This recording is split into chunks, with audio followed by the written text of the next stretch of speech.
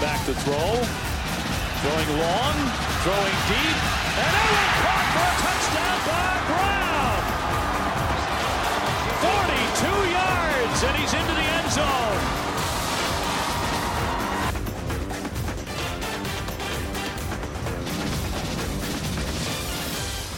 And welcome back to the Cover 3 podcast. This is the Hurry Up Hot Seat, counting down the top 25 teams in the 2020 CBS Sports preseason rankings. All these stories are on CBSSports.com, and we are bringing to the hot seat today to talk about the North Carolina Tar Heels. It is time, ladies and gentlemen of the court, be ready. It is Ben Kercheval. Ben, the North Carolina Tar Heels, a lot of hype, a lot of energy. You know, the Mack Brown hire sort of got thrown in a bucket with like Les Miles at Kansas. And you were wondering if this was just going to be, you know, just kind of just playing out the string or coming in to appease some boosters. Do you believe that Mack Brown specifically has been influential in a change in attitude around Chapel Hill and around the North Carolina football program such that we've even got them in our preseason top 25? Well, after one season, it's kind of hard to say. I think it's more optimistic now than certainly at the time. But, you know, look, Mack he's that charismatic CEO type. And that's what his strength has been for a long time. That's what he was very good at with Texas. But that really works when you have good assistants and when you are able to recruit. And in the last probably 4-ish years that he was with the Longhorns, look, I know what the recruiting rankings say, but they were not doing a good job on the recruiting trail. And then they certainly weren't doing a good job in developing those players. The 2012 class gets a real big nod as one that flamed out. But here he comes into North Carolina. I don't know that I was a real big fan of the hire at the time. I tend to think, try to look ahead, don't try to necessarily relive the past, but he's gotten it done on the recruiting trail. Obviously, he got a great young quarterback in Sam Howell. That fixes a lot of problems. And even though they were 7-6 last year and came up short in close games more often than they didn't, they were certainly exciting and have the makings of a team that, I don't know that they will I don't think they'll compete with Clemson for an ACC championship, but I think they have the opportunity to get to that 13th game. Well, look, I'm going to steal Chip's question because I know Chip's got this on his notepad somewhere. We've all seen North Carolina be the sweetheart team that, with the new coach that everyone likes, and they're the underdogs, and they have a good year and win a big bowl game, and you're looking up and it's a feel-good story. And now they got people like you putting them in the top 25. What is that? People like me? And all of a sudden we're lumping some expectations on their shoulders. All right? So do you think that this team is equipped to handle the expectations now that they're not just the sweethearts, now that they are a team that could get to that 13th game? I don't know that I quite get there yet. And first of all, let me be very clear. We all voted in this 130, man. It's not like I'm sitting up here. You're on the stand, Ben. You are on the stand. Yeah, this really is the hot seat. No, I think they will be a perfectly good 9-3 team. Now, is the ACC Coastal still mediocre enough that 9-3 gets you to the ACC championship game to face Clemson? I mean, I think that's possible. But the big thing for them is they get UCF and Auburn. They get them both away from Chapel Hill to start the season.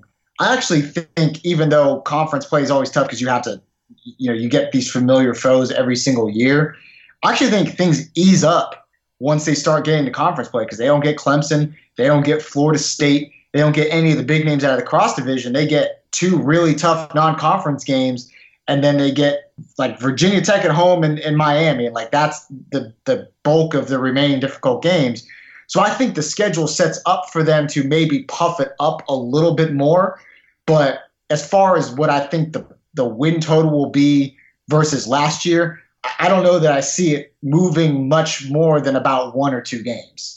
When you took a look at the team and you were starting to break down the losses, I know on the defensive side of the ball, you've got a couple players on the defensive line gone, though you returned Chaz Surratt. I think that you mentioned the quarterback sort of can help solve a lot. And the play of Sam Howell is one of the reasons why they were in a lot of games late. But as you were starting to look at the personnel of this team, what stood out to you maybe as a position that we're not talking enough about? Well, I don't know that maybe we're not talking enough about it. It's a complementary piece to Howell, but it's the fact that like everyone who caught a pass last year is coming back for them. And you had 2,000-yard guys. Daz Newsome, who's probably going to be in a first-team All-ACC selection, maybe an All-American selection for them. De'Ami Brown. I mean, those 2 guys caught 1,000 yards each, but they have really great depth there. So I think that's just a position where they're going to be slinging around all over the places. And again, defensively, you have a little bit more turnover. So it could be one of those things where you're relying more on Sam Howell to go out there and continue to win you some games. But they got another kid, Josh Downs, who's coming in as highly rated kid in the 2020 class. I just think you're going to be looking at North Carolina, who, again, I don't know how many wins that necessarily equals for you, but I just think they're going to be one of those teams throwing around the yard, and they're just going to be a lot of fun to watch. And it really has a lot to do with the fact that who's going to be on the receiving end of those passes from Howell. All right, so we're all in agreement that this North Carolina team has a chance to be pretty good. We're all in agreement that Sam Howell is a pretty good player. Yeah, Heisman. Is Sam Howell just a pretty good player that has got North Carolina a chance to be pretty good? Or is Sam Howell Justin Fields, Trevor Lawrence, Tua Tagovailoa, one of these sort of players that can elevate a team? Now, look, I'm not sure Justin had to elevate Ohio State or Trevor, so maybe those are the wrong comparisons. Is he I don't know, Kyler Murray or Baker Mayfield or one of these guys that an offense can absolutely turn to and say, listen, make a play? Because we've seen him make it in the fourth quarter. We've seen him have a really, really good freshman year. Are you comfortable in saying Sam Howell is like a guy, like an NFL first-round draft pick kind of dude? Well, first of all, I would disagree that Trevor Lawrence did not elevate Clemson. They were a good playoff team without him, but once they got him, they were a national championship winner. So yeah. I would say that he does elevate them. As for Howell, I would say he absolutely is a dude. I mean, to go out as a freshman, ice water in your veins, and making plays in the fourth quarter, we love that old moxie. That moxie that is a God-given thing that he has. Now, do I think he needs to spread that moxie around a little bit, maybe to all 4 quarters? Yeah.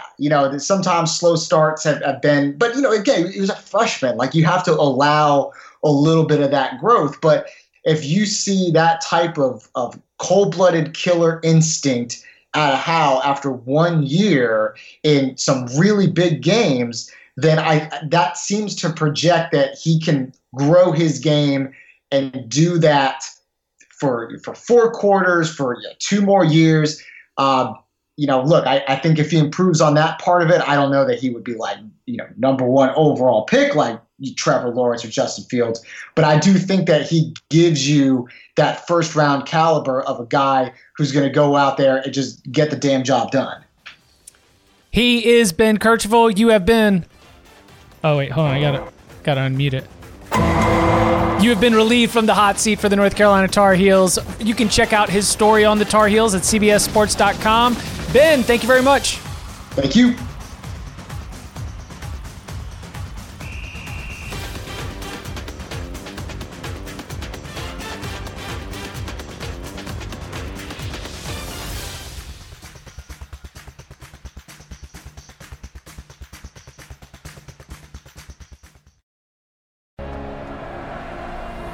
There's nothing on earth quite like this. Oh, what a goal! The UEFA Champions League is back at its new home on CBS All Access. Sensational! Stream every match of the world's most prestigious tournament live. That's incredible! The UEFA Champions League group stage kicks off Tuesday on CBS All Access. There's nothing like it.